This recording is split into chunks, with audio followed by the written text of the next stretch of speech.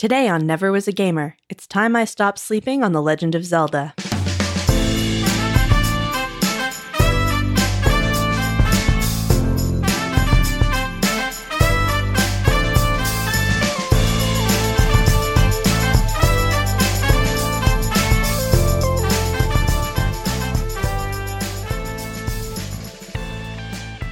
Welcome to Never Was a Gamer, the show where a late-blooming gamer makes up for lost time discovering everyone else's formative games.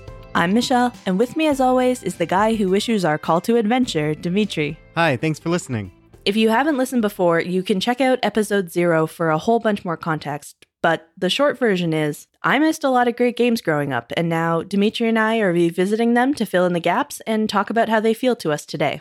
Yeah, and today we're starting a game and a series that it's kind of stunning that Michelle has actually been able to avoid for this long. I think the premise of this podcast is that I'm good at avoiding things in weird ways. So it makes sense though in the past because we've done Super Metroid and really there hasn't been a new Metroid game released since you've started playing games again. Right, or at least certainly that people liked, right? Yeah, and then we did Metal Gear Solid, and when you came on, we were already in so deep, so you can't really just pick that up at 5. Yeah, they were gearing up for 5 when I got involved, so... But to not bear the lead, we're doing Link's Awakening. Your first... I like how you just jump right to the Link's Awakening, like everyone listening to this podcast knows what it is. Well, I assume it's in the title of the... Right, I guess. But this is kind of, for all intents and purposes, it's going to be your first real playthrough of a Zelda game. And I mean, those never stop being made and they never really stop being good. And just, you've never gone to one. It's still kind of shocking to me that you've been able to avoid it for so long. No, especially, recent couple years ago, Breath of the Wild lots of people are calling that still like their favorite game or one of their favorite games. I was very much here for Breath of the Wild. I just didn't pick it up ever. So I guess before we get into Link's Awakening, we should start as we always do, just to see how much you were able to avoid and maybe how much you've just kind of taken in via some kind of cultural osmosis. Yeah, I mean, it's not all cultural osmosis this time, right? Oh, that's right. So I guess you do have a bit of a history with the series, right? You played Link to the Past when you were a kid. Yeah, I would have been, 7? I mean, it's a slight overstatement to say I played Link to the Past. I played some of it, got to a specific point, I think basically got into the Dark World and then was like, I don't know what to do, I'm overwhelmed, this is hard, and kind of bounced off of it. Okay, so you did still make it a good ways in, though. See, that's the thing. Today, I remember getting to the Dark World and the stuff that you do leading up to it, but I have no sense of how far that is into the game. Like, I wouldn't be surprised if that's 2 hours in or if that's, late game. I have no framework for that. Like, it's less than half, but I mean, you still had to kind of do it to get there. So is there anything from that playthrough then, even though it was so long ago, that you remember? Yeah, I mean, I remember a certain feel and look of Link. I remember scooting around with your little run and how there was sort of this specific collision with the sword on enemies where sometimes you'd be bounced back a little. I remember the 3 pendants. I remember Hyrule Castle. I remember sort of the layout of the map. I remember the foggy forest with the sword and the big mountain thing on the top of the map that you climb to get to the Dark World. And I remember Zora and the flippers and... Okay, so you remember... Yeah, quite a bit. Which is, it's honestly more than I usually remember from games from that era that I haven't continued to play. I still remember Donkey Kong Country really well, but I've played it in the last 5 years. Mm-hmm. So it's kind of interesting to me that I have actually pretty concrete memories of Link to the Past for something that I bounced off of and have not touched. Is there a reason you haven't gone back to this series? Not consciously. I mean, I don't... Do you remember enjoying it, not enjoying it? I remember enjoying it until I was I don't know what to do. And I honestly, I can't tell how much of what I think about that experience is apocryphal versus how much is a legitimate memory. I've never really... It's almost like there's a category of games sometimes that when people are talking about them, I just assume that they're not for me and I don't even really bother to think about, like, oh, am I going to play that? Do I want to play that?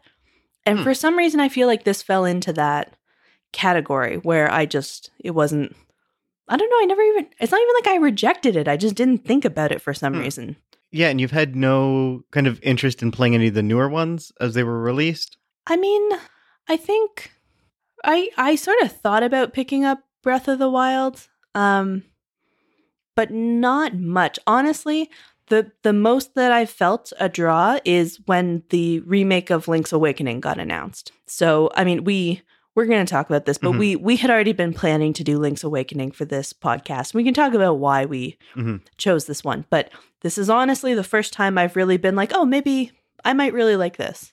So I guess before getting to Link's Awakening specifically, maybe why we chose it, why it appealed to you when you saw maybe some of the trailer. What is that you know about this series in general, apart from the things you remember from your Link to the Past playthrough? Is there anything you know kind of about the series, what it's about, either kind of narratively, thematically, in terms of gameplay? Thematically, definitely not. I know you're always Link. Link is always the guy. I think there's always Zelda. She's always a princess, but I think her role in the world can vary. I don't know if Ganon is the big bad in all of them, or I know there's a Ganondorf, but I don't know what that is. Right. This is something that came up when Michelle, it was like a few months ago, realized that she knows there's a Ganon and a Ganondorf, but doesn't know what the differences or how they're related. No, I have no idea. So a Ganon and or Ganondorf is present often. I don't know if it's always Hyrule, but I feel like Hyrule is a consistent. A lot of what I know about it actually is sort of the like iconography of it. Right. Like your Triforce, your sword, I think might have been called Sword of Power. I don't know. The Master Sword. The Master Sword is exactly what it's called. Thank you. Your shield, your boomerang, pointy ears, green tunic with a little hat. So it's again a case of everything you know about Zelda you learned from Smash Bros. I mean, I do definitely remember seeing my brothers play Ocarina of Time. Okay. That was in our house for sure. Which we'll probably get to sooner than later, especially if you enjoy this. Yeah. And I know that that's one that is a really frequent appearer on like top games of all time lists.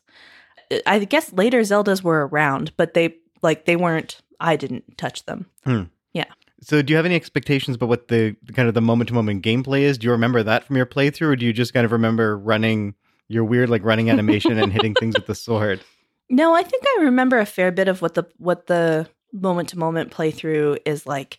I remember this sort of like top-down running around, swiping your sword, having a couple other weapons at your disposal, going into dungeons, but having a relatively stable overworld map that you sort of navigate through. I remember there being one of my big questions is how much plot or character there is in these games, because I definitely, from Link to the Past, my memory of it, and I wouldn't want to bet money on how accurate this is, but what I remember is that there's sort of just enough plot to hang the action gameplay on, and not really more than that. Like, I sort of remember it being like, there's a threat to our world, go get the 3 pendants, and then we'll talk more. And then we talk a little more, and then you go do the next thing. Like, And do you want more of a narrative hook then? I don't know if I need it. I mean, I imagine these as games that live or die by how fun they are to play and how like interesting and good looking the different spaces you go to are, how fun and creative the dungeons are. I know there's like always a little bit of puzzle element in the dungeons, not like primarily that, but often there's a bit of like wayfinding. So I don't need it. I'm open to it. I mean, one of the few things I know about Link's Awakening is a tonal thing that is story related, not gameplay related. Okay, so maybe now is a good time to get into Link's Awakening. So what is it that you do know about it? Oh, so literally all I know about this game specifically, as opposed to the Zelda franchise generally, is that this one has kind of a sad, melancholy vibe. So that is essentially the basis on which I picked this Zelda. And that's just something you've heard? Yeah, and I can't even really remember where I've absorbed that from, Hmm. but it's sort of like the sad one. Do you have any sense of what that might refer to, what that means? My best guess is that it's something to do with you find out that your actions as Link are causing big problems in this world or something like that. Like that you, some sort of thing where you find out you sort of are the bad guy and have to like do something about that. I'm not sure. Like, I think the answer is no, probably. And is that really all like that alone has made you excited to play this? Truly. Okay. I'm such a sucker for like, here's the tone of this game, especially like melancholy is one of those words that every time I'm like, ooh, Like you want to try tell that? me more, tell me more, tell me more. Is there anything else about this game? Any imagery that you associate with it? Truly no. No? Okay. No, literally. I mean, there's more stuff I could tell you about the Zelda franchise. You got your breakable clay pots with rupees in them. You got chickens, Oh, yeah. cuckoos. Yeah, the Cuckoos. Okay, so earlier I was just asking Michelle what she knows about it. And she mentioned these pots. Yeah. The breakable pots. Yeah. And she mentioned that sometimes you break them and you get a rupee. And Often. sometimes you break them and Or there's a heart, a piece of a heart sometimes. and sometimes you break them and there's a chicken inside. There is at least one time in Link to the Past where you break a pot and there's a chicken inside. And you're 100% where you sure of lift this. you lift the pot off the floor and there's a chicken on the floor. Yes, I'm 100% sure. You're looking at me like I'm so stupid. I cannot wait for people to email corrections to you. I'm going to forward them all to your personal account. This is definitely something that I don't remember. I'm going to find this on YouTube or open this stupid game for the first time in 20 years and Maybe we show should you. play this one just to see if there's Just a the chicken in a opening pot. town, whatever the town is with the chickens. I don't even know if that's the first place that you start, but I have such a clear visual memory of this. You could not be more wrong about Okay. this specific thing. I'll take your word for it that there's a chicken in the jar.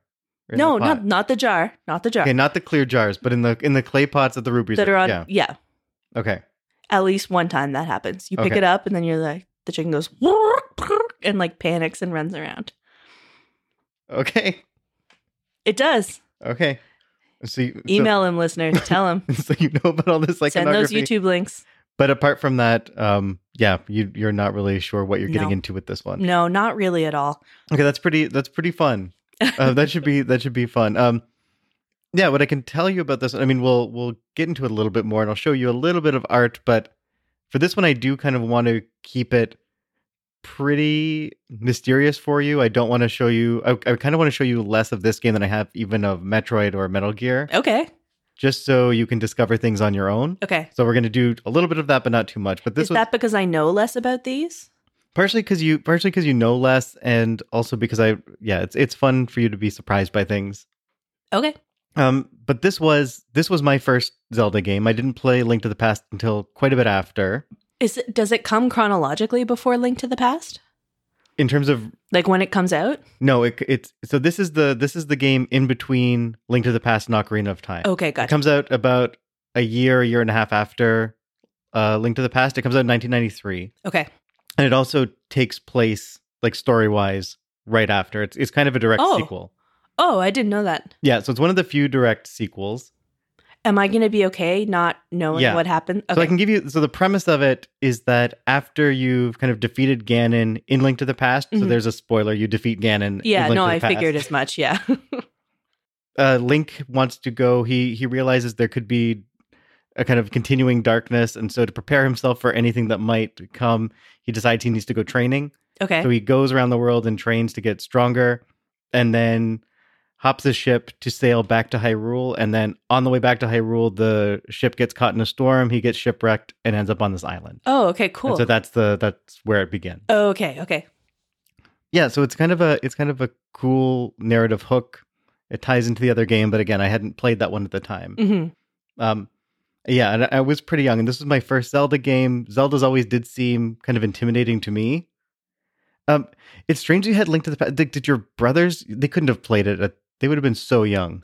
So I have, again, who knows if this is made up or if it actually happened. I remember at one point them being ahead of me. Like, I think at some point they got further into the Dark World than I did, because I remember one of them giving me a tip about something in the Dark World. That but must have been later. I played these on such weird timelines. Like, I don't know that I played it in 1992. You know what I mean? Like, Right. it could have been, they could have been 8 at that Right. point. Like, we played the Super Nintendo for so long. Right.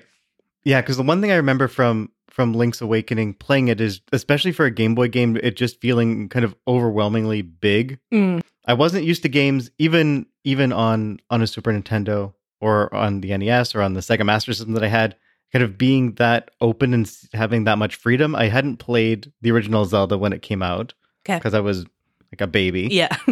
And it again, even that was intimidating. I mean, the original Zelda still I find intimidating. Okay. So why did you find them intimidating, especially back then? I mean, most of the stuff that I played, especially then, I played a lot of platformers, so I'm used to knowing exactly where I'm supposed to go. Right. There's Which a is clear just direction. to the right. Yeah, and you kind of get through it. And this just kind of being dumped in this world, it just felt massive, and I felt lost. And it was really fun. But I do remember about 3/4 of the way through, I just hit a block. Yeah. And I did eventually beat it, but only because like months and months later, a tip for where I was stuck showed up in Nintendo Power, so I could finally get through. But it was at the point where I didn't know anybody else who was playing it. And so and there was no internet, and I didn't have the player's guide, and I didn't go and find the player's guide. So I was just stuck. Right. And I remember like picking it up intermittently, seeing like goofing around, seeing if I could find a way out, I think I did that too. putting it back, picking it up. Like, Yeah. Maybe a week later. What about now? Yeah. It's like, no, just stuck. Yeah. Until like Counselor's Corner in Nintendo Power saved me. Cool. So After I play this, will you tell me where it was that you got stuck?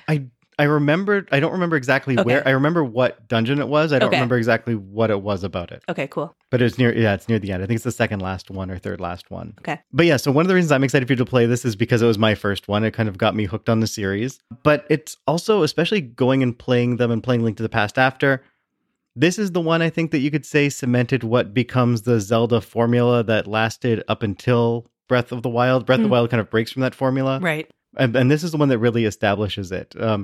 Link to the Past does a bit, but this one establishes both kind of the form and the personality. Whereas Link to the Past, you kind of remember correctly, it doesn't have as much personality. The story is very, very bare bones, and it's not as interesting in terms of character. Whereas this one has kind of a lot of character. The tone is really interesting. Cool.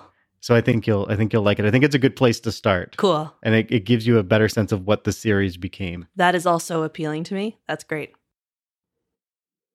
So before we get into the game specifically, maybe we can talk a bit about one of the things that I really like about the Zelda series, that a lot of people really like about the Zelda series, and something that I think you really like, which is why it's continually shocking that you haven't picked one of these up ever. And that's really the sense of adventure that these games create. Right. These games are really known for being quintessential adventure games. But that term's pretty opaque. I think it means a lot of different things to different people. So maybe we can spend a few minutes really unpacking what an adventure game means to you. What is it for you for a game to create a sense of adventure? Yeah, so I've been putting some thought into what, like, to me, adventure is such a specific word. It's not the same as having a mission or having a quest. And so I've been trying to mostly think about what the differences are between those, because I have this really, really specific idea of what adventure is. So I think there's a couple things you obviously need, like a quest where odds are against you. You probably do some traveling or exploring. You go on a journey. You discover some new things. You grow. But there's two main things that I have sort of landed on as being, for me, things that differentiate, like, we're on an adventure versus other kinds of like structures or feelings in games. One of them is people. So in adventure, I think you may end up with like a team, like friends who join you in your adventure. Or allies who support you, or people who throw up obstacles, or villains. But I think an adventure needs people in it that are impacting the journey that the hero is on. So you can't have a solo adventure. I don't know. I mean, I wouldn't want to categorically say no, but as I thought about times when I have felt like I'm on an adventure, part of it is this meeting people who help you, people who want to hurt you, people who change your course, people who give you information, people who ask for things. I think that is a part of it for me. Okay. Do you know why? Like, what is it about having interactions with other characters that makes it kind of more adventuresome? I think it's cousin to that feeling of journey or discovering new places and things. It's also encountering people that you would never otherwise have met who are in those places or on that journey, who have their own agenda that is not necessarily like immediately legible to you always. I think it's part of that like foreignness or encountering things that in your safe, non-adventurous life you never would have encountered. Okay, and for you that has to be people or characters. I think characters makes more sense than people. I'm sure I could think of an adventure where there isn't that, but I think for me it's a really important Like point. when we played The Witness, did you feel like we were on an adventure? No. Okay. No. I felt like we were just in a place doing puzzles, Okay. which was fun. Yeah. They were Yeah. good puzzles, but like, no, I wouldn't use that word. Okay, and what's the second thing for you? The second one is consent or choice. So I've been thinking a lot about specifically what the difference is between games that I would call an adventure and ones that also have this similar structure of like, you have a big goal, you have a quest, you have things you're working towards, you go on a journey, you meet people that meet all the other criteria, but that I wouldn't call an adventure. And so I think for me, a key thing is that the incitement or like the reason why the person is going on the adventure can't be like because they suffered a personal trauma that left them no choice. So for me, like a game that started with my whole family and my whole village was massacred and I have to go out to like for survival and like to find out what happened, that person's not on an adventure to me. You know, even if the rest of their story has those tent poles. Right. For me, an adventure involves something that the protagonist could choose to look away from if they wanted to, but they don't. They choose to go out into this world and put themselves in harm's way and be vulnerable and try and grow and do things and not just look away and hope someone else will deal with the thing. Okay. So like for one example, yeah. if it helps. So going back to Mass Effect, which is a game that I played, I think Mass Effect 1 is an adventure and I think Mass Effect 3 is not. Okay. Because in 1, you're like this up and coming Marine, you discover this thing, you decide to continue to pursue it and try to figure out what's going on, and you learn more and more, and you visit all these things and meet all these people, and you are propelling yourself through that journey, or like the character is. Whereas in Mass Effect 3, it's purely like the apocalyptic invading aliens are here. We don't have the choice of not dealing with them. Like the only way forward through this like personal and collective trauma is to like go deal with it. So to me, that's not an adventure, even though it has moments that otherwise would resemble that. Okay, that makes sense. Okay. Any other games that stand out for you as providing a sense of adventure generally? Yes. Okay. Yeah, let's kind of hear your games, then we can discuss them maybe. So I want to two quickly, and then one that is for me the pinnacle of adventure. So Outer Wilds, that we both played this year and I'm still going through. Yeah, you're still quite early in it. I'm still quite early in it. For me, that's like peak adventure. Yeah. Like you are going out into space purely because you want to know what's there. Adventure. You find a bunch of crazy stuff and then you have to sort of make decisions about that. But that is a pure adventure. Fallout New Vegas, not necessarily some of the other Fallouts, but Fallout New Vegas is an adventure. You could argue this violates my method because the thing that starts that is that you get shot in the head and left for dead. But like you wake up, you could just recover and go about your life. But instead you're like, I am 100% going to track down who did this to me and wreck them. And in that one specifically, there's such a sense of like propulsion coming from the character that you're playing that it has that feeling of like, no, I'm absolutely going forward with this.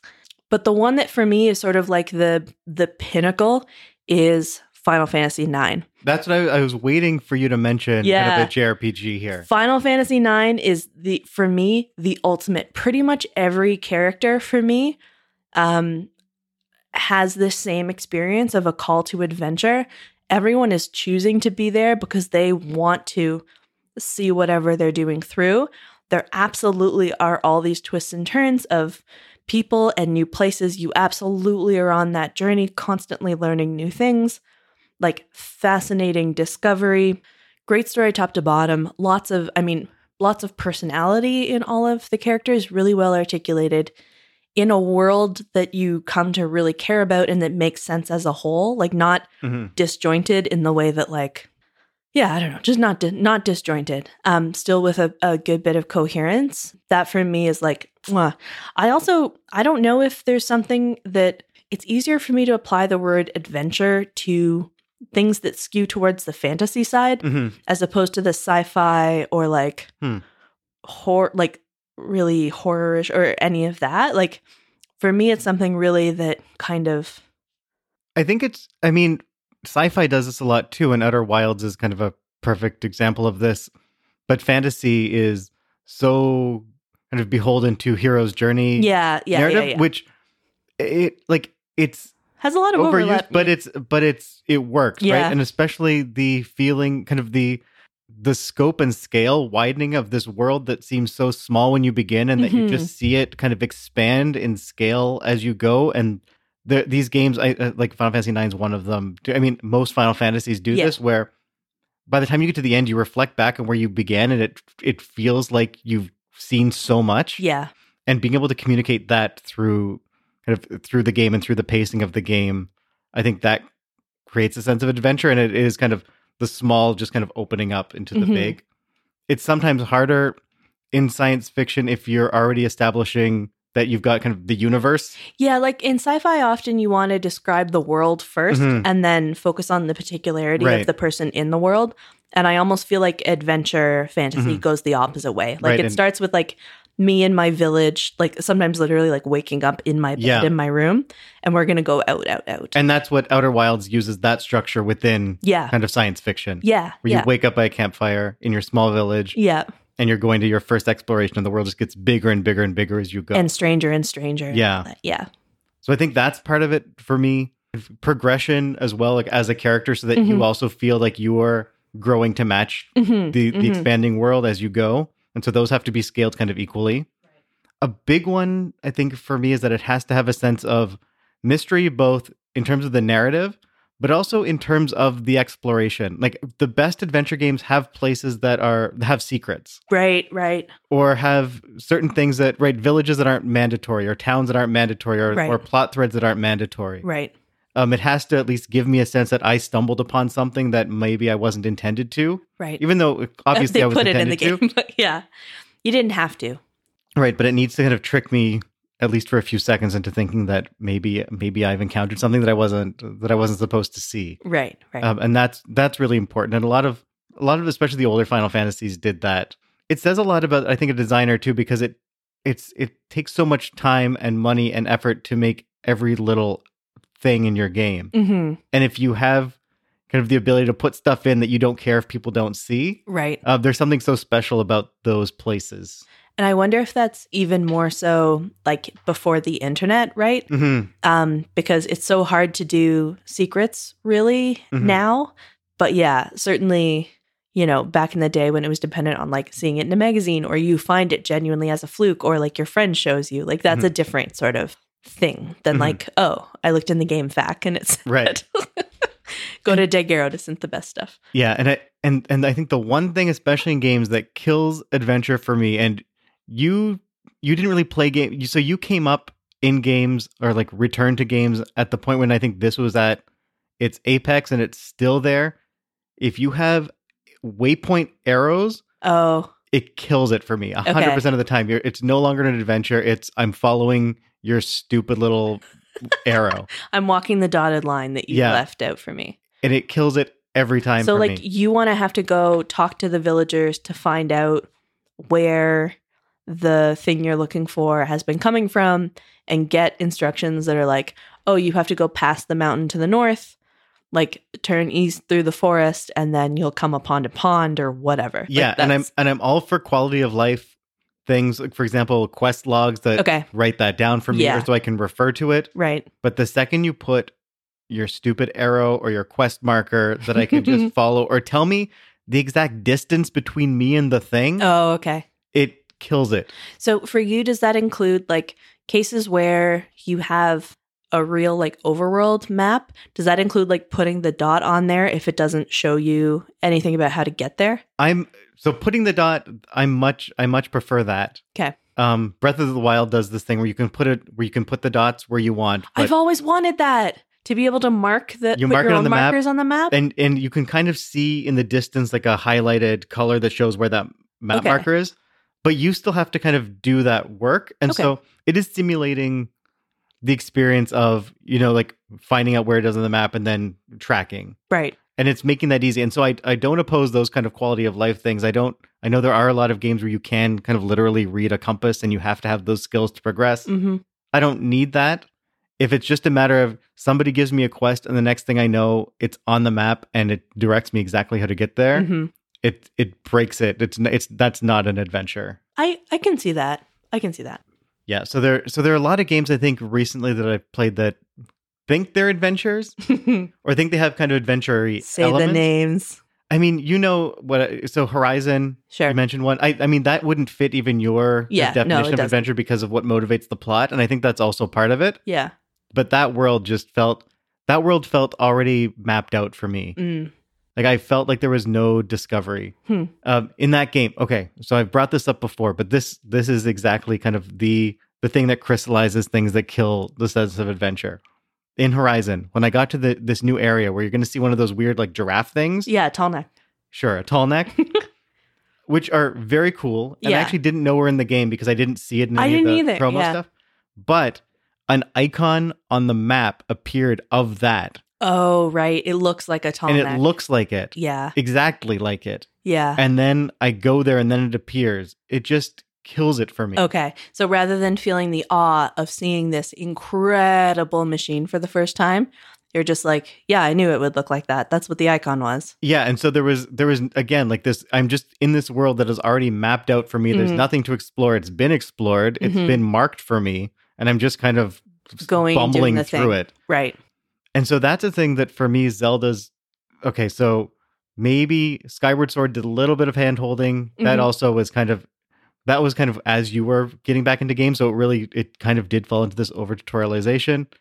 But by and large, they have maintained a sense of adventure, and you feel like you're exploring kind of on your own. And at least for me, the games have always had that. And they're kind of one of the few franchises that continue to have that. You know, it's kind of interesting to hear you say that the era of over tutorialization was right as I was coming up, because I wonder if that's part of what made it possible for me to get back into games.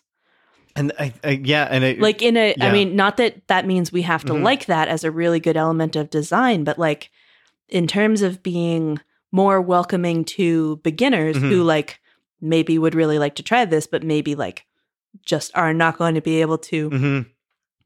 figure out a Stone Cold Zelda like right Yeah. out the gate. I wonder if like my progress back into this community would have been different in different Oh, eras. I mean, that's probably true. And one of the reasons that a lot of these kind of changes were implemented, there was all this tutorialization, was because they needed to attract a broader market. And so I think it did work. Okay, There's always going to be a line. sure, But it's sure. also why when Dark Souls came out, it was so refreshing for so many people because right. that just They kind don't of- tell you shit in that game. yeah, it like spit on tutorialization, and again that has an almost Zelda-like sense of adventure for me. Okay, cool.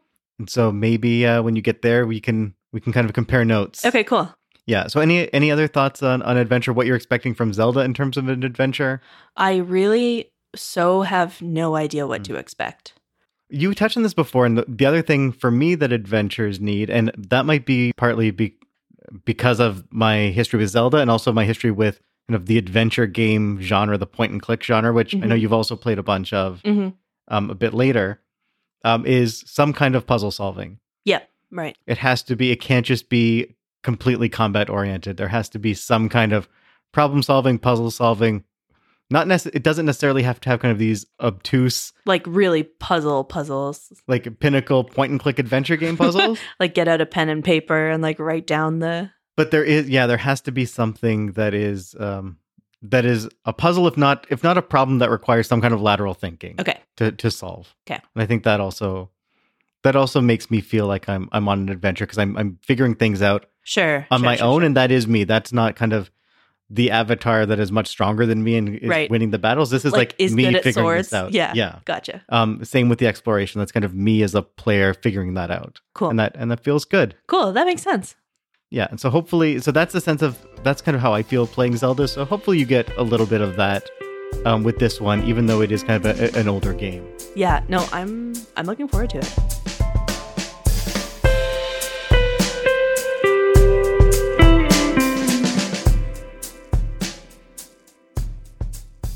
Okay, we're back, and now we're going to talk a little bit about the history of Link's Awakening. And as we mentioned, we will be playing the 2019 Switch release, but the bare bones of that game really are in the 1993 Game Boy version. And so just to give you a little bit of context, so the Game Boy was released in 1989. I know you have some history with the Game Boy. Yep, I had one. Is that it? Well, and several games to go with it. Yeah. No, I'm not sure. I'm not sure how old I was when I got it. I doubt it was like the first year it was out.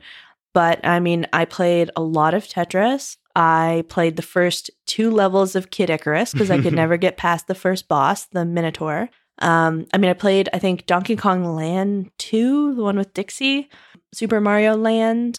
Like Pokemon Red or Blue. I don't remember which when it came out. Quite a bit later, so yeah. I played it for a long time. Like I remember having that for years and years and years and years. Like in my head, there's a long time distance between when I was playing Super Mario Land and when I was playing Pokemon Red or Blue. Mm-hmm.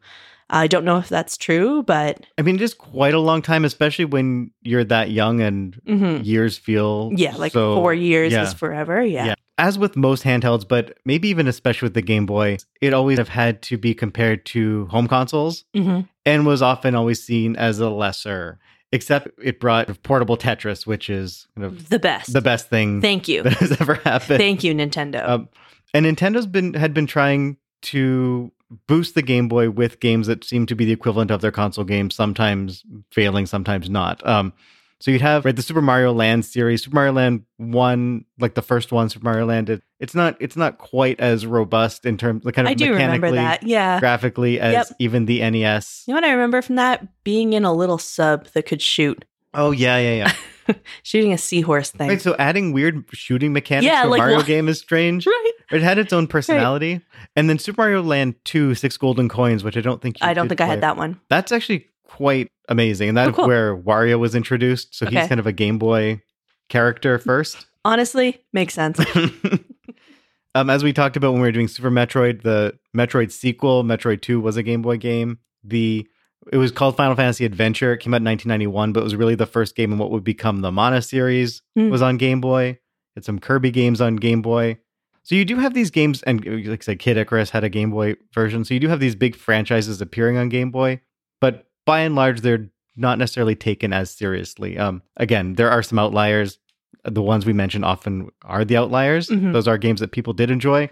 But Link's Awakening especially was this moment when it kind of blew people's minds that a Zelda game was coming to the Game Boy and that did not seem dumbed down and actually seemed to be on par with, if not better than, the Super Nintendo game. And there wasn't an equivalent being offered on Super Nintendo. Is that correct? Well, there was Link to the Past on Super Nintendo. No. Yes, I remember that. But it's not like when they made like Donkey Kong Country and Donkey Kong Land. It's not one of those. No, it was very much, if you want to play what is pretty much the sequel to Link to the Past, better get a Game Boy. You have to play it on Game Boy. Okay, gotcha. And the experience is actually not that different. Cool. And so when the game was first revealed, there was a sneak peek in Nintendo Power in January of 1993 in that issue. But at this time, it's just referred to as Zelda 4, but you can even see in the numbering then that it was communicating that it is kind of a mainline title. Right. And it was also a screenshot that showed off the graphics that you could see were not Super Nintendo quality, but they did look great. So it appeared after that at CES as Link's Awakening with the title, and then it was released in North America in August 1993. And the development of the game was kind of interesting too, and that did kind of lead to its quirky character that did carry forward. And so it actually began with a bunch of developers and programmers of Link to the Past just tinkering after hours with a Game Boy dev kit. And so it became, they called it kind of their after school club, their after hours club, where they just play around to see if they could even approximate Zelda on the Game Boy. And it turned out that with some effort, they could. But again, because it was just them playing around after hours, the thing they were prototyping ended up being pretty improvisational. Sure. It was kind of playful and silly. And that is what eventually evolved into Link's Awakening. Initially, the director of Link to the Past, Takashi Tezuka, who was also the director of Link's Awakening, thought that they could just make a Game Boy port of Link to the Past.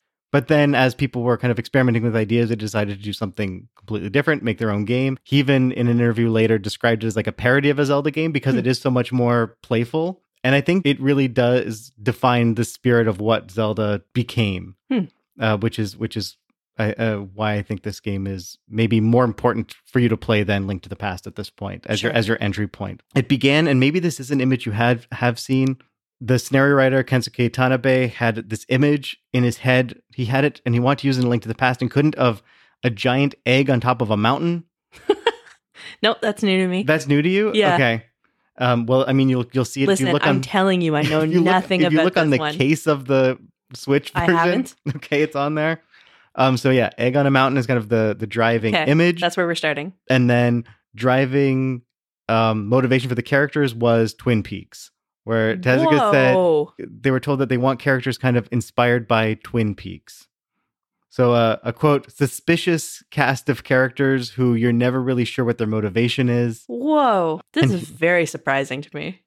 Yeah. And so and they wanted kind of to have, because it was on the Game Boy, it couldn't be necessarily as expansive as the Super Nintendo, but they wanted to kind of create a fully realized world from a kind of smaller space. So a village, but that's full of life, full of weird characters who you want to learn more about.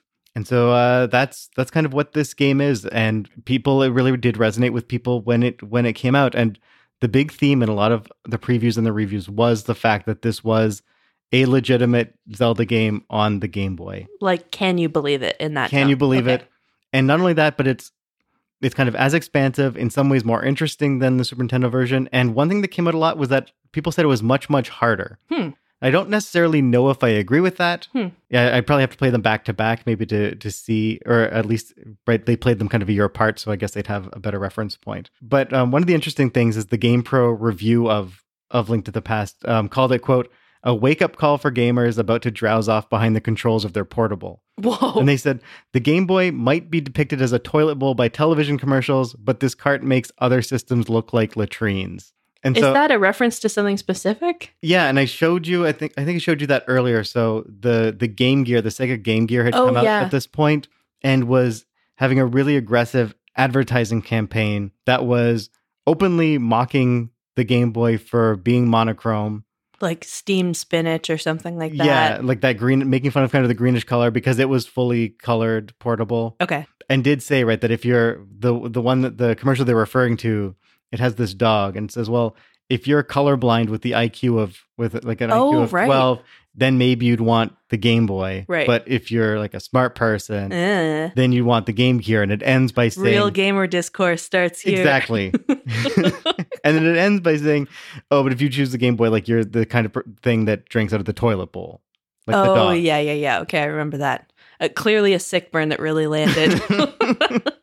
But I mean, it makes its way into this review. Sure. And then the review is making the case that actually like the games are stronger. At least this game is stronger than anything on the Game Gear at that point. And there's a very similar tone in the review from Electronic Games. Here the reviewer says, quote, I'm not a fan of the Game Boy, nor of very many specific Game Boy games. The screen is small, colorless, and hard on my already overstrained eyes. While I can certainly recognize quality in a Game Boy game, it takes an extra effort for one of these games to draw me in so deeply that I'm willing to sit down hour upon hour, squinting at the tiny green screen to play a game all the way through. Link's Awakening, the latest Legend of Zelda game from Nintendo, is exactly that sort of game. Yeah, that's something I was going to ask you about. Like, what is it like to play an adventure game that's like trying to be really expansive on a Game Boy screen, which like those things are small, right? Yeah, and I might have to go back and revisit it, but I do remember, and the screenshots kind of reinforce this, that the sprites were big enough that it didn't look tiny on the screen. And so that was one of the things, like Super Mario Land, for example, those sprites were so tiny. So tiny. And they kind of fixed that for Super Mario Land 2, which you kind of got nice, big, bulky sprites. And same with Zelda. Like, I don't remember anything being difficult to see or make out. Like, everything was very clear. Like, the aesthetic was very clear, and the sprites were all really nice. That is impressive, honestly. So yeah, the look was there, and it didn't look so much different from its Super Nintendo counterpart. But the other thing that you bring up is how long these games are. The thing that the Game Boy really had an advantage over the Game Gear was in terms of battery life, because the Game Gear would just suck batteries dry because it took so much power, and whereas you could actually get through, for example, Zelda on your Game Boy on one set of batteries. Okay. And partially as a way to prove this, Nintendo came up with this weird promotional campaign or way to engage journalists. Okay. Where they gathered a bunch of games journalists and gamers and stuck them on a train that was going from New York to Seattle and asked them to race to see who could finish Link's Awakening the fastest. And so they were given a Game Boy, they're given Link's Awakening, and they started in New York, and they said, okay, just play, and whoever wins will donate money to your charity of your choice. And so part of that was, again, to get people excited about the game, to actually get them to sit down and play the game and finish it in a relatively short amount of time so they could then write about it. Although, is that a great way to get people to play your game, like for review? Like, imagine playing something you have to review and also being like, I have to get through this as fast as possible to beat all these other idiots. I mean, I think what games journalism is. Yeah, I mean, I'm sure it is. When you have to meet embargo, like you have to meet your deadlines. Yeah, that's fair. That's fair. Not a lot of time to look around and smell the flowers, eh? Yeah, I think they're trying to get through them pretty quickly. Yeah, you're right. But again, it was also a testament to the battery life of these things that you could actually play the game on this journey, which is, I think, how a lot of people would have experienced Link's Awakening. I mean, I played probably half of it in a car. Yeah. Oh, Game Boy was I played it probably 90% of the total time I spent with a Game Boy in my hands was on car trips. Mm-hmm. Right. And so it's important that it's a game that can kind of keep your attention and be on a system that you don't need to swap out 6 batteries every 2 hours. Right. And it was, as we talked about with Super Metroid, remember Super Metroid was kind of the biggest cart of the time in 1994. Yep. This was hailed as the biggest Game Boy cart at 4 megabits. 6 golden coins. Super Mario Land 2 was the same size, but those are kind of the 2 biggest carts. And again, like the rhetoric was, this is the most complex Game Boy game to date. It's the biggest Game Boy game to date. And a lot of people still think that it is the greatest Game Boy game kind of ever made. Cool. So maybe before we move on and continue talking, I do want to show you a few of the ads. They're not going to give too much away, but I just kind of can't resist. I have 3 TV spots to show you and some art. I have to say, I was thinking about what I have been learning about TV and magazine ads in the 90s for games, and I'm very curious how we're going to reconcile this with what I now know about tone in this game. We should do a whole kind of 90s advertising episode in the future. I can't. But for now, let's take a short break and I'll show you these ads. Okay, great.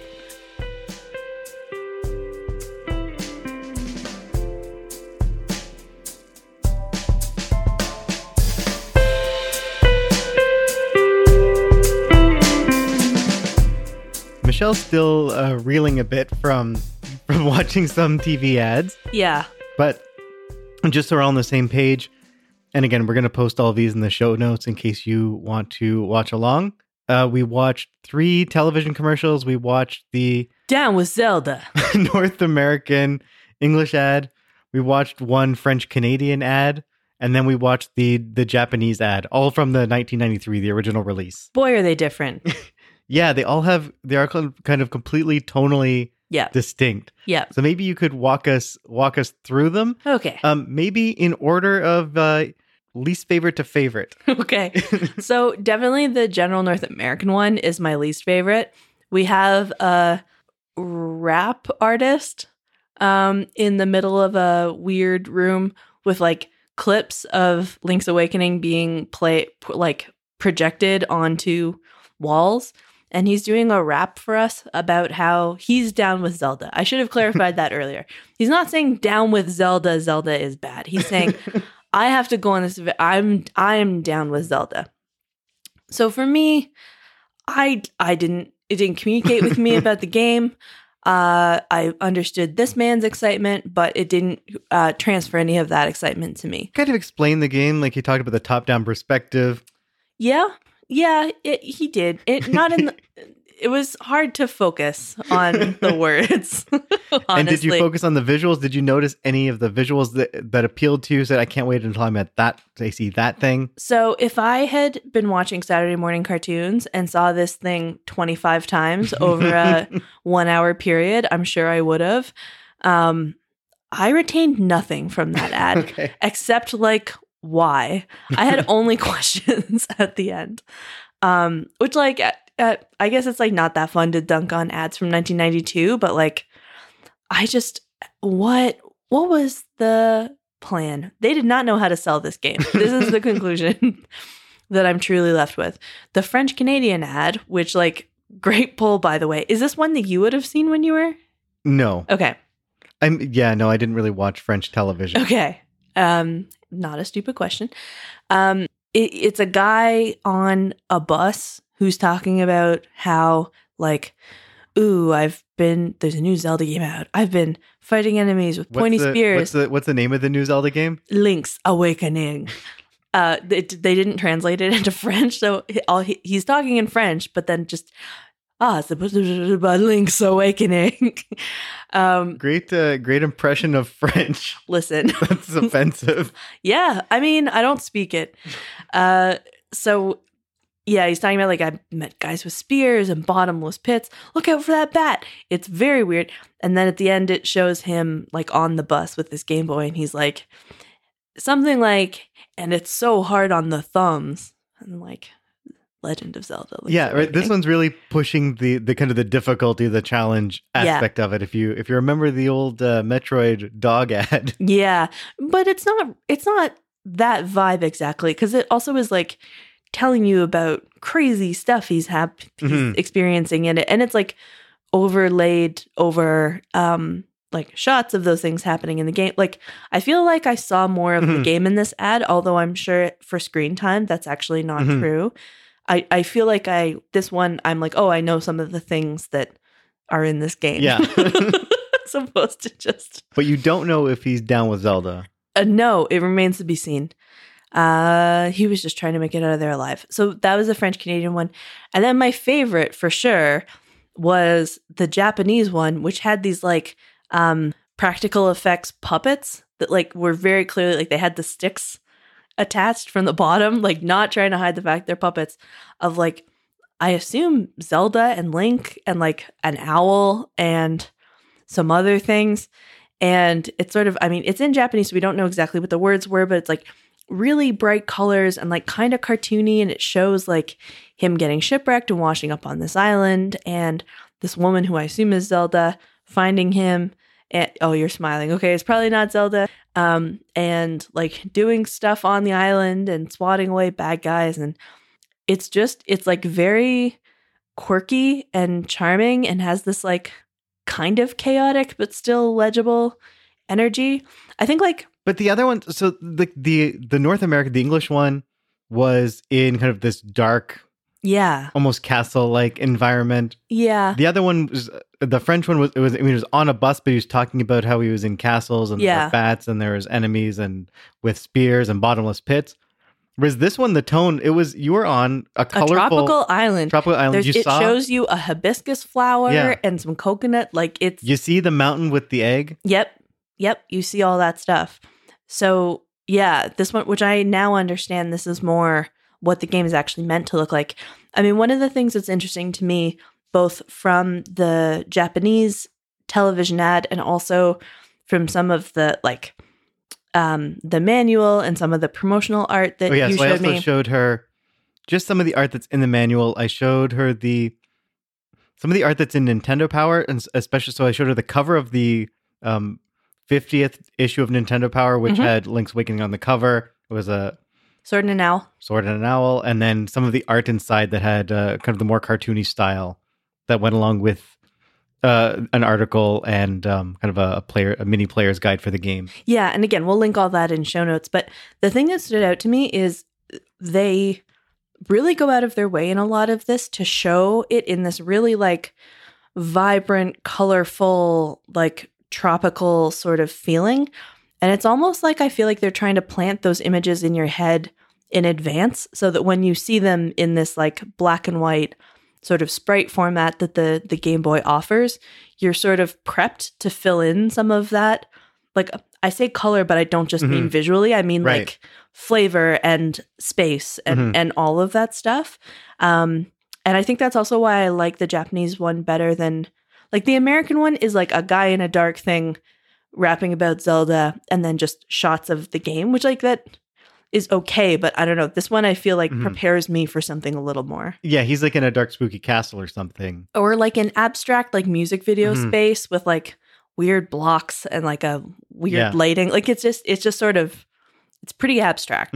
Yeah. But when you see, especially that Japanese ad, I think the style of this Switch remake makes so much more sense. Yeah, it looks a lot like the cover art of the remake.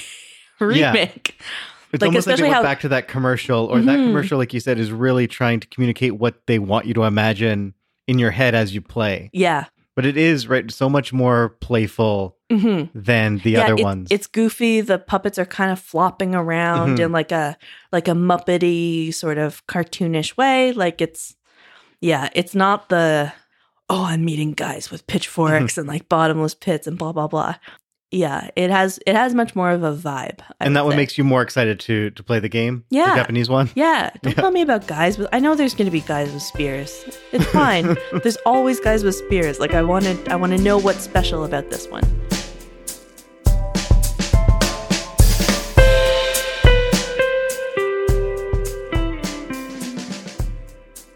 Now, before we release you into the world of the island and the bats and the guys with spears, we should probably deal with the elephant in the room, which is that you're not actually playing the original version of Link's Awakening.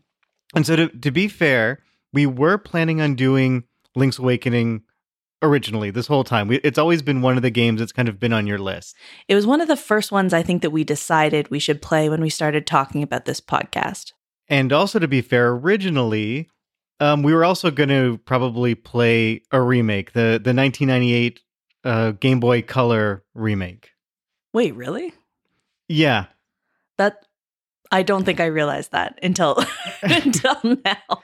Yeah, the version that we have is Link's Awakening DX, the 1998 colorized version that came out with or shortly after the Game Boy Color. Oh, so I wouldn't have had like all the black and white original Game Boy art or that the was green like and green. the multiple like cream The spinach. spinach, yeah. I wouldn't have had that anyway. The stuff that was in those commercials. No, yours would have been in color. Okay.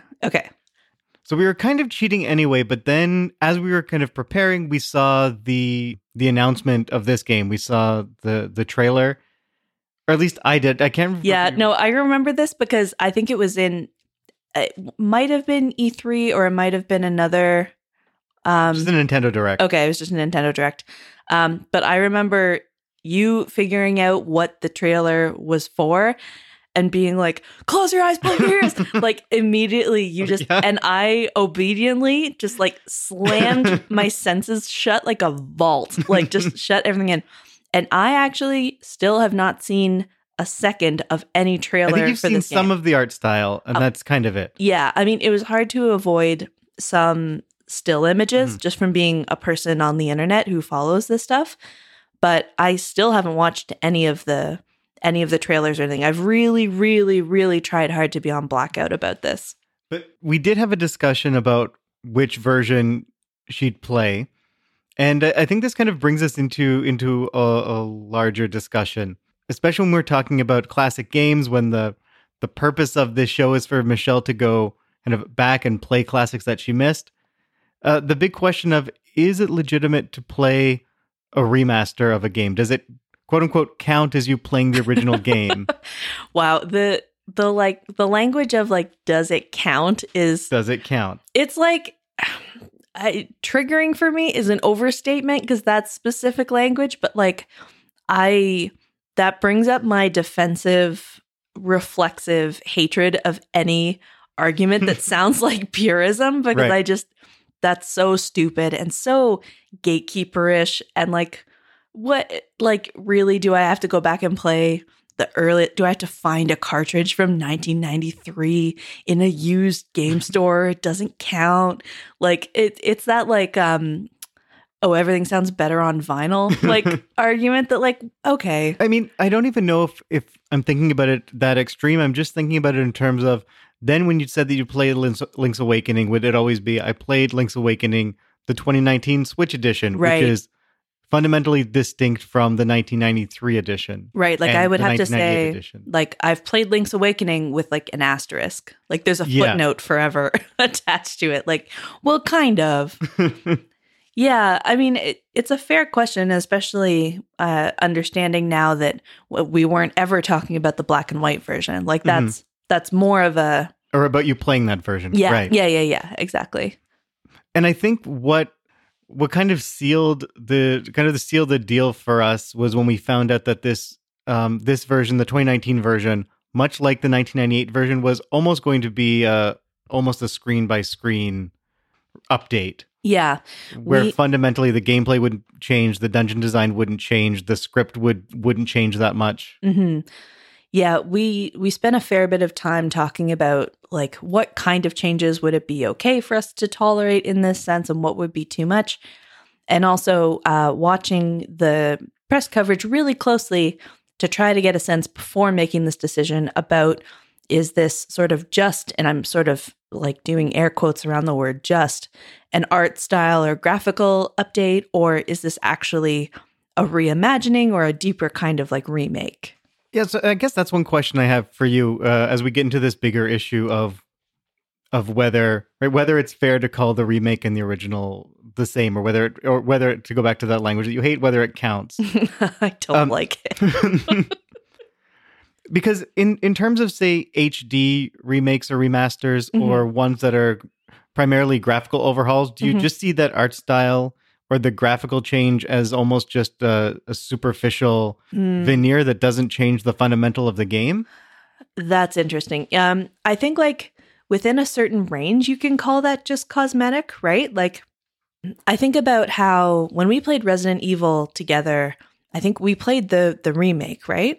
Yeah, which had quite a bit of there were quite a bit of changes, but it was definitely a huge graphical improvement. Okay, sure, yeah. Because I think I've seen the original non-remake version, and that's an instance where everything, and I mean, I'm looking at this with 2019 eyes as well. Like, I want to acknowledge, like, maybe if I had played the remake in its time, where it was like, wow, look at how detailed and everything this is, maybe it would feel different.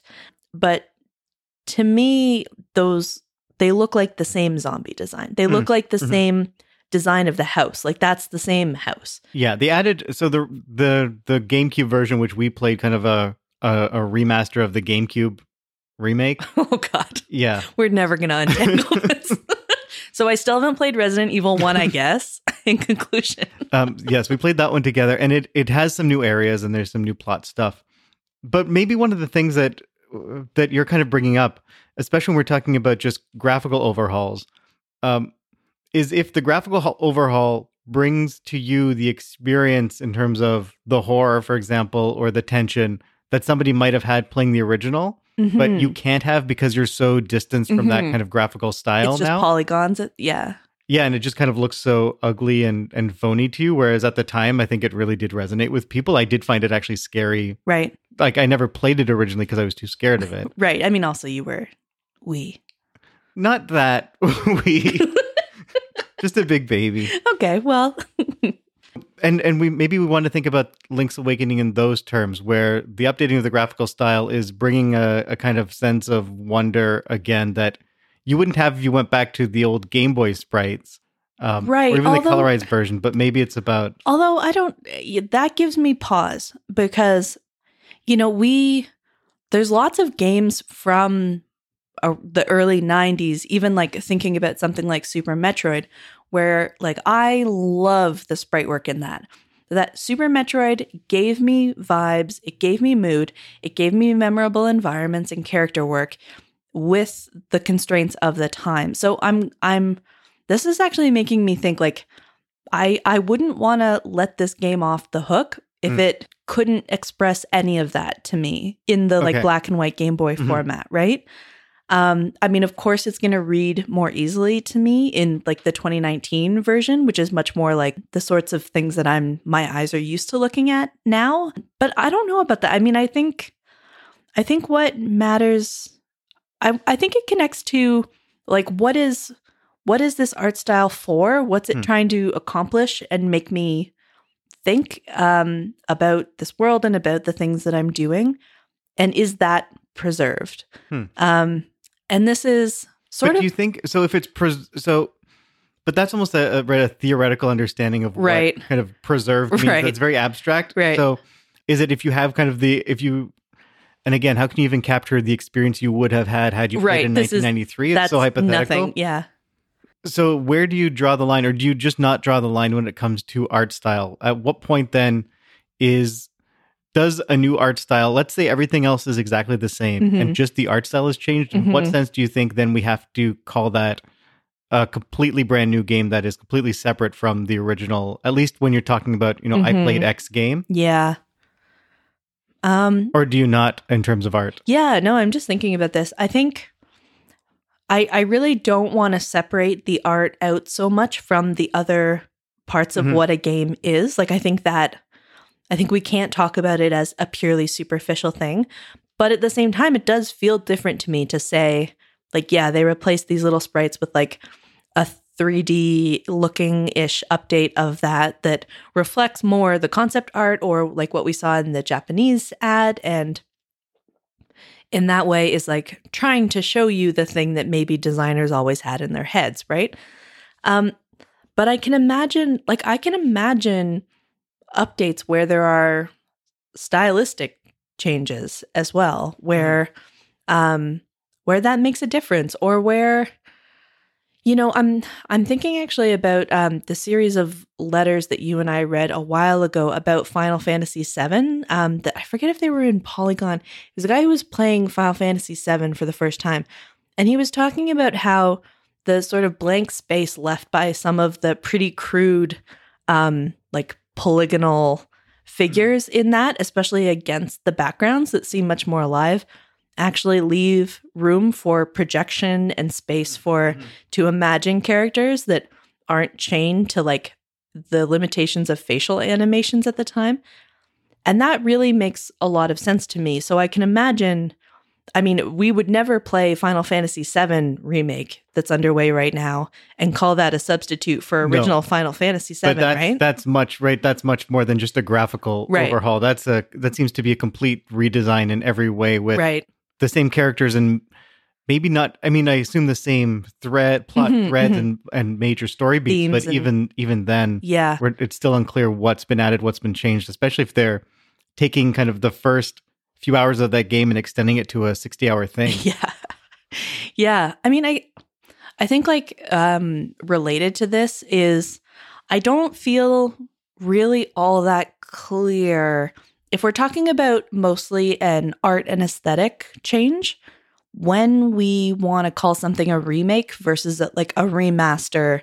Like what is this, like a super HD remaster of the Game Boy Color? I don't think it is. I mean, that seems wild, right? Yeah, like these terms. So reboot is one of the three R's that's kind of we know when it's a reboot. Yeah, that's a series that has been dead or that gets a complete substantially revamp. Reinvented in and nobody's confusing the new Hitman. Right. The 2018 Hitman with the 2000 Hitman. Right. It's clearly a reboot, even though it's not a numbered version. Right. But they're separate games, right? So those kind of stay on their own. It gets murkier when people talk about remake, remaster, and it always depends on what the labor is involved. Is it just kind of an up-res of existing graphics, or in terms of the visuals, do they rebuild all the characters kind of from scratch? Right. Obviously, in the case of Link's Awakening, it's all new assets. Clearly, yeah. So I don't know if remaster is a fair enough word to use to describe that. Mm-hmm. Well, but yet, when the bones are so much the same, whether we can call it a remake, it is on the line. Well, and it's interesting to me to think about, and I would be interested in hearing about this from someone with like much more technical game dev knowledge, honestly, than either of us. But like, it would be weird even if this was just looked much more like the Game Boy Color version. This game has to be being completely rebuilt on Switch, right? Mm-hmm. Like, it's not.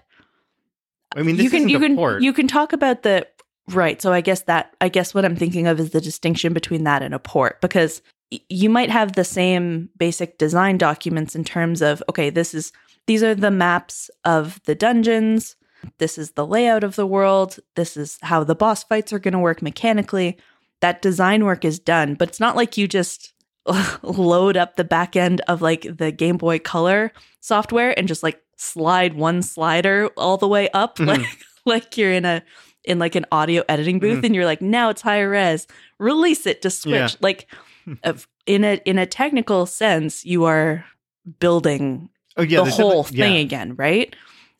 Which I think is sort of made invisible to consumers when you just call something an HD remaster. It just feels like you think about like a remastered album or something. It's like, yeah, they just fiddled with the mix a little bit and now it sounds better. Like, I mean, the whole point of capitalism is to hide the labor that goes into it.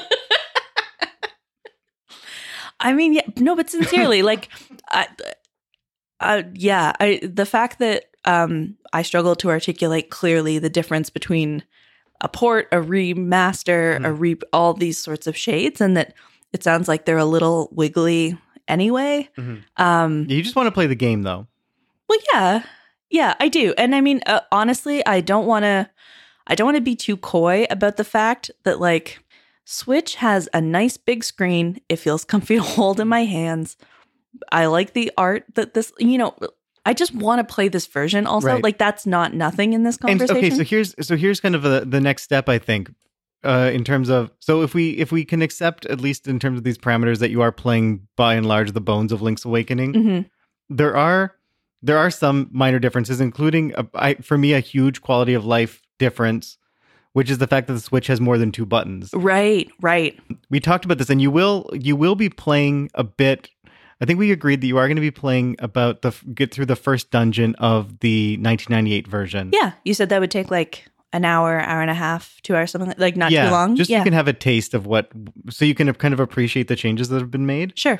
And one of the things you're going to notice is that on the Game Boy versions, when you had 2 buttons, you had to assign all of your weapons. So you had sword and shield, but if you wanted to use something else, you have to swap out sword or shield to A and B and then swap back when you want your sword back. You know what? That's actually not trivial, because one of my biggest annoyances in both Super Metroid and Metal Gear Solid so far was having to rotate between weapons and equipment. Mm-hmm. Like in both of those games, I really felt like... You wanted more buttons? I wanted more buttons, or for things to be configured differently, or I don't know what. So I do accept that that's a non-trivial upgrade that we're getting in this. And I guess then we're getting to the bigger issue. So when you move away from just graphics or even just minor quality of life things to actually kind of fundamental changes that might change the core of the game. So this relates to the game you played, or the last game we played for this show, which is Metal Gear Solid. Mm-hmm. And there was, because I didn't have a copy of Metal Gear Solid at the time, there was a split second when I was thinking maybe we can just play the GameCube remake, The Twin Snakes. Mm. And I immediately said, no, that's probably not the best idea. And why? Well, so we didn't actually talk about this. We didn't. I showed you a bit of it. So yeah. But yeah, so a bunch of reasons. One is that I really want you to have that pure Hideo Kojima experience, a true Hideo game. You know what? With no interference from Silicon Nitrous, this Canadian, no Canadian interference. Get him out of here. And it's still unclear how much of that game he directed. He definitely oversaw it, but there are definitely some changes. I did show you briefly some of the cutscene changes where Snake has these like Matrix like acrobatics. You know what? That would have driven me nuts, specifically because I mean, it's just so implausible to be doing these crazy. You basically move like the Gray Fox Ninja. Yeah.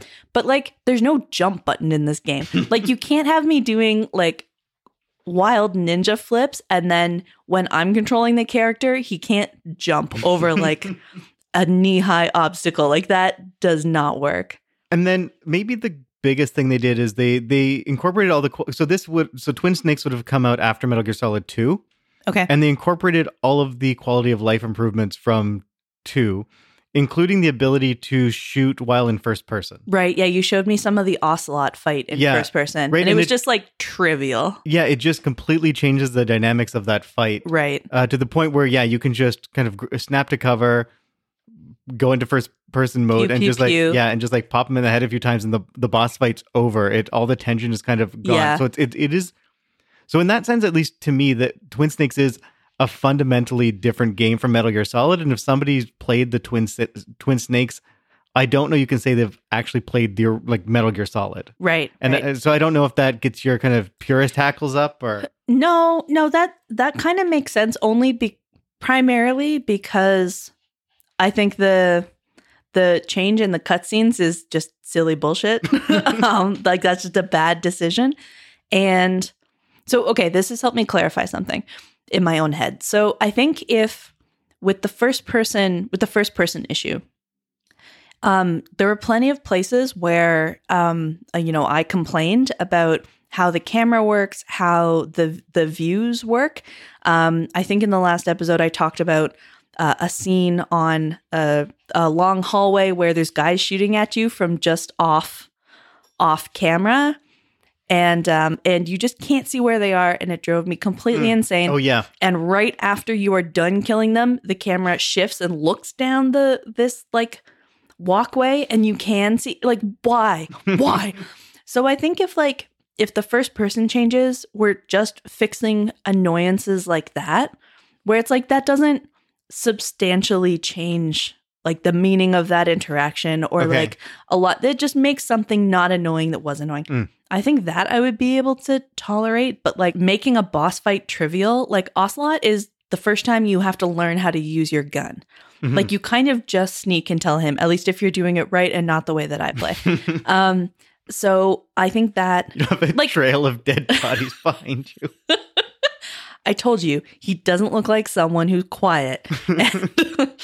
And, like that, I think that's changing the formula. That's changing like the guts of the game in a way, especially if you don't update other parts of that fight. Like if it was Caliber, I don't know how you would fix that, but that feels like too far, if that makes sense. Mhm. Right, like you're dealing with a different work of art at that point. Right. Yeah. And which doesn't like delegitimize you if that's the only version you've played, Yeah. but it's still a different version, or like it's still a different piece of art than if you played the original. Like that's where it gets too far for you. I mean, Yeah, and I think we just another thing to say is like, I don't think there's anything inherently virtuous about having played the original as opposed to like this one, right? Like if in conversation someone was talking to me about Metal Gear Solid and then they mentioned, oh yeah, but the Ocelot fight's so easy and it turned out it was this, I wouldn't be like, oh, you stupid idiot, you haven't played shit. Like it's just like, oh yeah, you played that version. Okay, got it. Yeah. So in mine, the way, like, I just want there to be more that kind of okay. tone. Like it's fine. It's fine. Like the weird rules we've set up for ourselves notwithstanding. You know what I mean? So playing this 2019 version of Link's Awakening is not going to delegitimize your dream of becoming a gamer? It better not, because I'm gonna put some time into this. I want this to count. I guess we'll have to talk about this in the debrief, and maybe you'll just be gamer with an asterisk. Forever. You know what? I'm sure I will be, and it's not because of this. I think you're about ready to play, but as usual, I just want to end with get a few maybe predictions from you, ask you some questions, just get some thoughts so that we can compare your answers with your actual playthrough, what you actually find. You've become really good at these, so I've tried to make these a bit harder. So we'll see. So we'll start. Some of them are a bit more involved. Some of them are pretty quick. So some quick ones. Will you learn the difference between Ganon and Ganondorf in this game? I'm going to say no. No. Okay. What's a windfish? Like a flying fish that like jumps out of the water and like uses its like fins to like glide for a second and then goes back in. Okay. Next question. So you saw on the cover of the Nintendo Power in the Japanese ad there that owl. Mhm. He's pretty prominent. In the instruction manual, it asks a question: is he friend or foe? Ooh. So I'm going to ask you that question: is he friend or foe? Friend. Friend. I don't know if there are faux owls in all of fiction. I don't know if there's been one. Will there be a dark world? Doesn't there like have to be like metaphysically? Yes, there will be a dark world. At the end of the game, how many hearts will you have? There's a total of 20 in this one. Ooh. In the Switch one. 14. Describe one of the bosses. Sentient coconut. Okay. That's going all in. And then last question. Yep. Will you be a thief? I will. Yes. Yes, I will. Okay. We will. Link will. And I will. You'll be a thief. Yeah. Okay. Yes. Those are the questions. I think you're ready to... We'll see how you do next time, but I think you're ready to start playing. Awesome. I am really excited about that. I've been like raring to get going on this one. So thank you everybody for listening. And if you're enjoying this podcast, please help us out by rating and reviewing us on your podcast app or telling a friend. I know every podcast asks you to do this, but it turns out it actually does help and people ask for a reason. We will be back in 2 weeks' time after I have finished playing Link's Awakening. And if you do pick up some of those jars and there's a chicken inside, keep it to yourself. It's a ceramic pot. It's not the jars. The jars are for fairies and potions. I don't need to know. Don't listen to Michelle. Just keep it to yourself. Send your emails to... Okay. Well, we'll check back in next time. We'll see if this counts as a real classic game to see if Michelle is actually one step closer to becoming a gamer. God, I hope I am.